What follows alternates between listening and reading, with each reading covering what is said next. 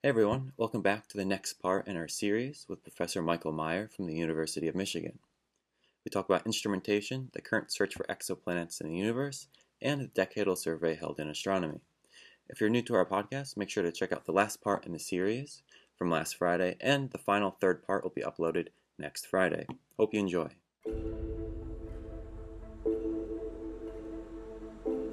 So the probability of biochemical origin of life in the universe.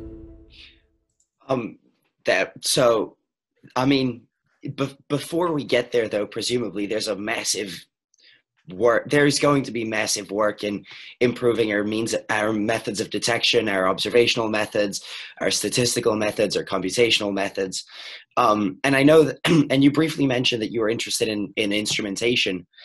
Could you kind of explain how the field of instrumentation and this particularly the part that you're involved in has evolved with the advent of the computer technological era? Because I think, at least from our perspective as students, computers have enabled a lot of things to come down to be far more accessible by everyone. But on the other hand, I assume that computers have also enabled the upper ends of science to progress faster and better than they would have before. So could you kind of explain your role in instrumentation and all of that kind of stuff?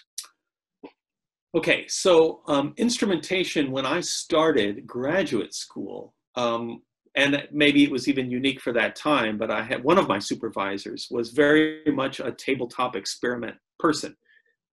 I don't consider myself an instrumentalist in the way that I consider Professor Monnier, John Monnier in our department, one of these world-leading experts in his specific technique. And my old supervisor was like that. I joke that he could go into a garage, basically all by himself, and come out with like an astronomical instrument because he could do the wiring, he could do the electronics, he could do the optics, he could do the computer programming. I mean, he could do everything. I'm not like that. I'm much more of a tinkerer. I like to come in and recognize a new application or an augmentation to some other existing technology or instrument that can enhance. And the reason I'm really passionate about that is because I really want my field to make rapid progress towards the answers that I am just, I mean, the thing that drives me is I just want to know the answer. I just can't stand not knowing the answer. And so if I can help make a little widget that will get us closer to the answer faster. I also tell people at heart, I'm just basically lazy. So if you told me I had to take a little pebble and like push it up my nose with my nose up a mountain for like 10 years, or, you know, you could go into this laboratory and make this pebble nose pushing widget and it could happen in like a week. I'm totally going to go do that, you know, because I can't wait. I'm impatient. So, okay, so instrumentation, when I started, my professor was really good at just enabling us to, here's a detector, here's a 0.4 meter telescope, design a spectrograph for it. Okay, so then you scratch your head and I'd open a bunch of textbooks. And this is, again, a thing where I learn by doing. So in the last 20 years, a lot of our educational innovations have come from recognizing that inquiry-based discovery is an important tool for you to absorb deeply in your physical intuition and your worldview concepts of physics and math that you're learning at a lecture in a classroom. And that was very natural to me because I did most of my learning arguing with my fellow students in a late night laboratory study session or in a laboratory actually building things with my hands. That's where I really got it. So those things resonate with me, which is why I love teaching Astronomy 361 so much in our department. So in the early days, it was much easier for instrumentalists to build their own things. They didn't need that much money. Even back then, it was a lot of money, but $100,000, you could kind of build a camera for that in the 80s and 90s. Nowadays, as we get up to 8-meter telescopes, 6.5-meter telescopes, the instrument budgets are millions. I just had a grant approved for Order that to build a new camera for Magellan. And then if things start getting that expensive, and space is even a whole nother thing. I mean, the instrument budget roughly for the near-infrared camera for the James Webb Space Telescope is about $130 million. So what does that mean? That means I'm not going to be able to take a first-year graduate student and just throw them into the lab with a screwdriver and a hammer and say, yeah, go adjust that thing, because all of a sudden, they put the screwdriver through the detector and $130 million goes away. So as things got more complicated, number one, you could not be a master of everything. It's just impossible. And things got so expensive that the nervousness and the professionalism and the management of having to navigate a project that complicated and expensive made it less accessible for students to get their hands dirty in the lab with a project. So that's unfortunate. Big, expensive projects also take a very long time. So one example I think you might be interested to hear about is the camera for the James Webb Space Telescope. I started going to meetings and serving on a committee to design, or at least discuss, the attributes of instruments for that telescope in 1997. And we finally wrote a proposal. I was part of two proposal teams to build, or ended up being part of two instrument teams. In 2003, I think, we were awarded the contract. And so it takes 10, 15, 20 years to build an instrument that complicated. And frankly, the near-infrared camera, NIRCam, which is being led by the University of Arizona by my wonderful colleague, Marcia Ricci. She's like John Monnier. She's one of these, real world leaders in her field. And we hosted her for the Muller Prize right before the shutdown here at U of M. She's fantastic, and she led that whole project. She almost did it all by herself, but she worked with industrial partners. So we worked with Lockheed Martin. And it certainly wasn't the case that we got to go into the lab and play with little bits of that instrument. But I was there as a kind of an advisor for much of the science that we wanted to do and the scientific requirements that the instrument had to make in order to fulfill its promise and its dream. And that project took a very long time, and a project like James Webb in particular was unique. This is a proper use of that word. I think the astronomy community has certainly never had a segmented telescope that needed to deploy on orbit, where astronauts were not going to come like Hubble and revive it or refresh it occasionally, and at a level of tolerances that were really unknown. People often ask about the cost overruns for James Webb. And while they're challenging, and certainly one can point to mistakes that were made along the way, it is very difficult to know exactly how much something will cost that's never, ever been built before. And whenever you face a challenge that you need to fix or a problem, I have tremendous admiration for the engineers and technicians who overcame all of those hurdles over the last 20 years. But it is an expensive proposition, there's no doubt about it. I can also say that sometimes the uncertainty of funding, or the unknown contributions of partner countries, or the management and the way such a complex international project gets brought together, adds additional cost that doesn't necessarily buy value. But if someone came to the right group at the beginning and said, we'll give you exactly the amount of money you need for it, you don't need to have reviews, you don't have to do any bureaucracy, you should do reviews that you think you need to do technically, et cetera, et cetera. I don't know how much the telescope would have really cost if it had been done perfectly, but the chances are it wouldn't have been done perfectly because it had never been done before. And it's just very hard to value. But I think it has taught us that as we got to these bigger and bigger things, and of course the space game is very different, but we're getting there with ground-based instrumentation too. There's a level of professionalism and a level of redundancy and a level of design checking and rechecking and triple checking, and management of thousands of people who cannot be co-located, and how you design interfaces and manage the design of those interfaces. All of that sort of may sound boring, is like management 101, but it gets to be hugely important to the successful completion of a project that's of the billion-dollar scale, or that's going to last over decades, which can be more than the professional lifetime of people who come and work on a project and move elsewhere. So I have to say, as things have gotten more complicated, it's gotten harder to involve students in the nitty-gritty and to connect the dots between the technical knowledge you need, between the physics, basic research you need, between the computer simulation you need, the software development you need, etc. I'm sorry, I'm answering a very expansive question, but I think you also asked about computers and their role in this process. That is multifaceted. I would say I still gravitate towards new instruments where the basic physics technology itself can create an order of magnitude improvement. And that's generally not going to be the case for a computer. A computer is going to help me extract very efficiently the absolute amount of information that's really contained in those images, and my ability to do Bayesian analysis and to use proper statistical inference, which I have to tell you has grown by orders of magnitude since I started as a student. I published papers doing things 20 years ago that I would never be allowed to do today.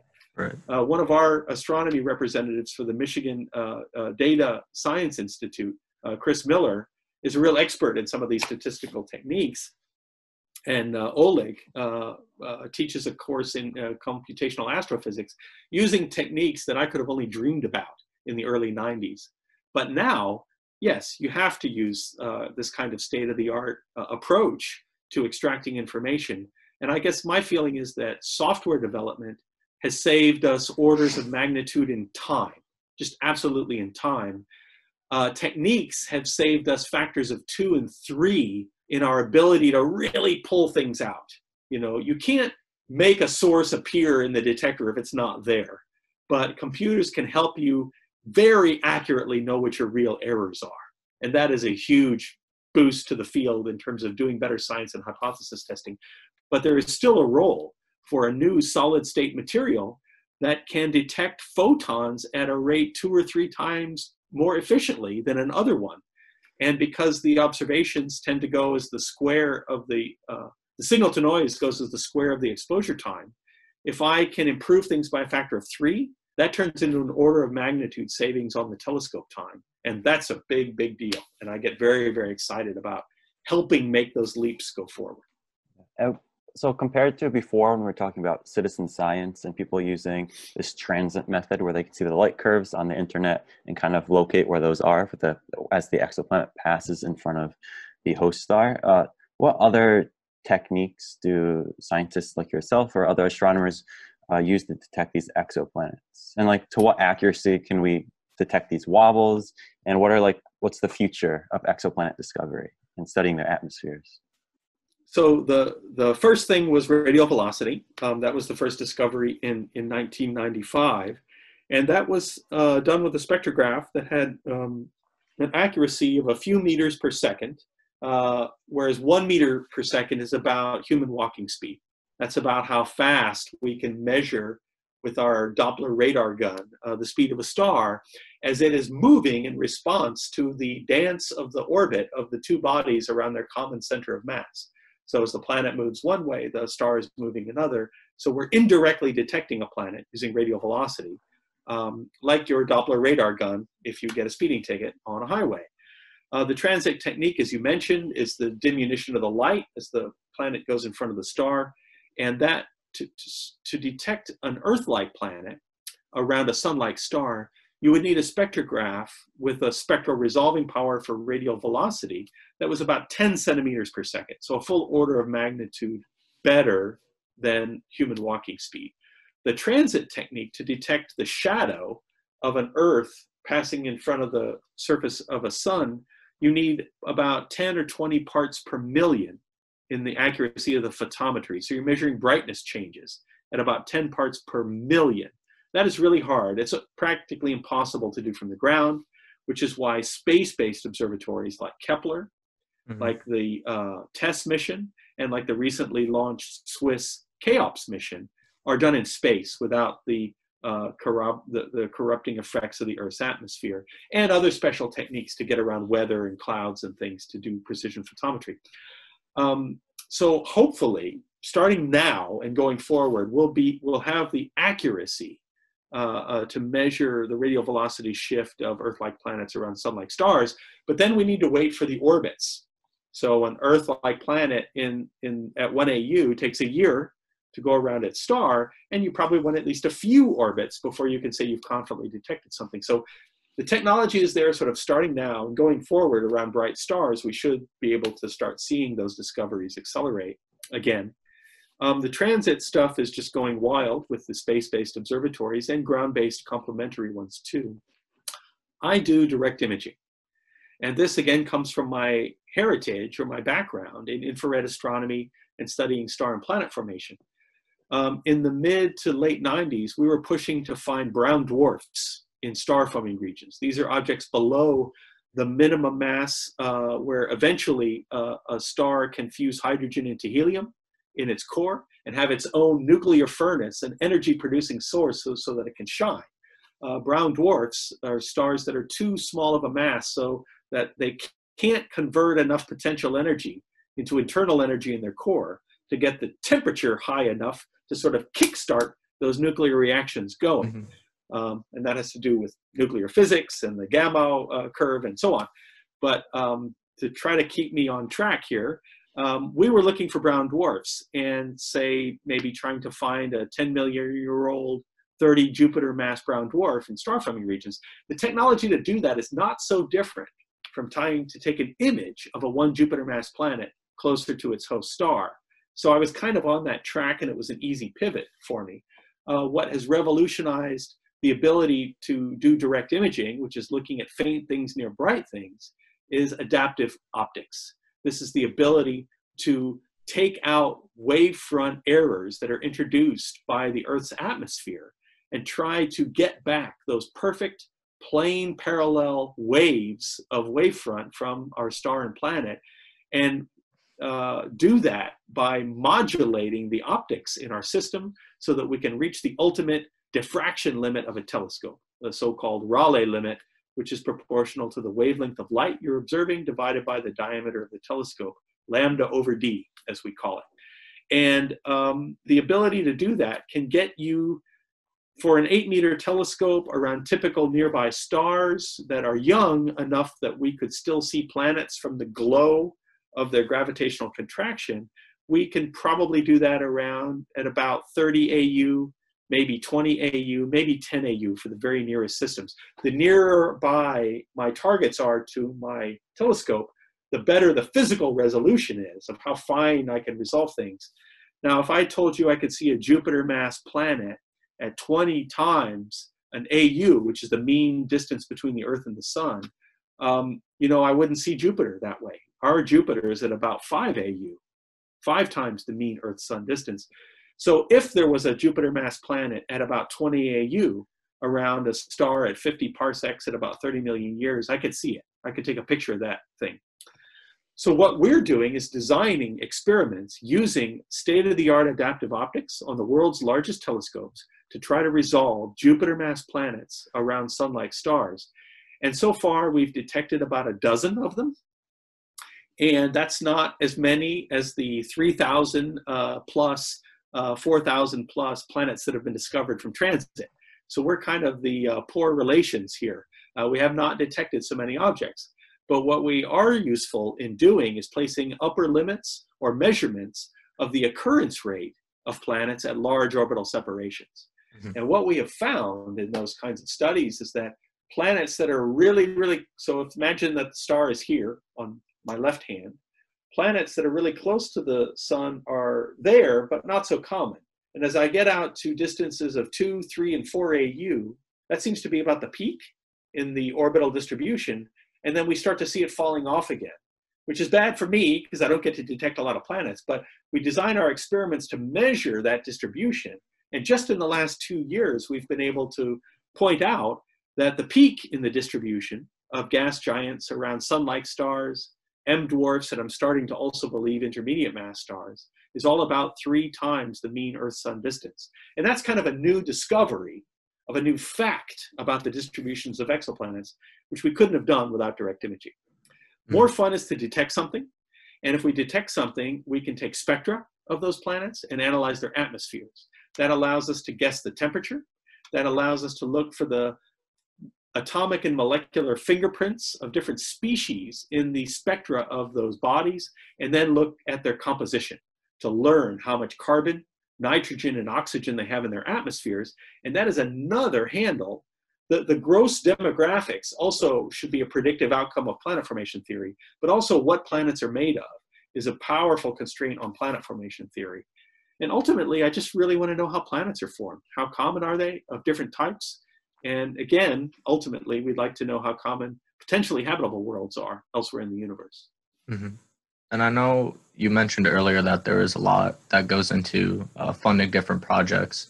One of the things that we found was the Decadal Survey. So essentially, it's kind of a committee that overviews and distributes a lot of the funds that's like overlooked by NASA and the National Academy of Sciences.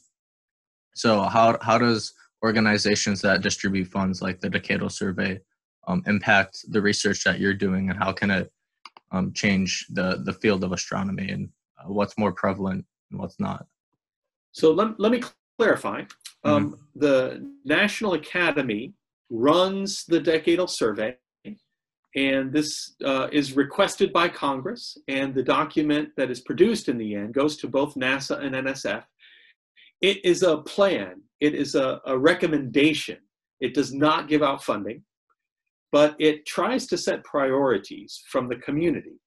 And generally, the administrations that execute, and the Congress that appropriates the money, and the executive that tries to execute the appropriations, tries to listen to the recommendations of the Decadal Survey. And that's a tradition that goes back to the 1960s. Astronomy did its first Decadal Survey back then. I think we're on our 7th now that we're doing now. We tend to do them every 10 years. I think the first one was called the Field Report from George Field, who led it. And this wasn't generally done by other disciplines at the time. And by the 80s, 90s, and zeros, other disciplines got online and decided that this was actually a really good idea to let the community kind of bubble up its own plan, give it to the government, and then hopefully the government would execute the most important parts of it.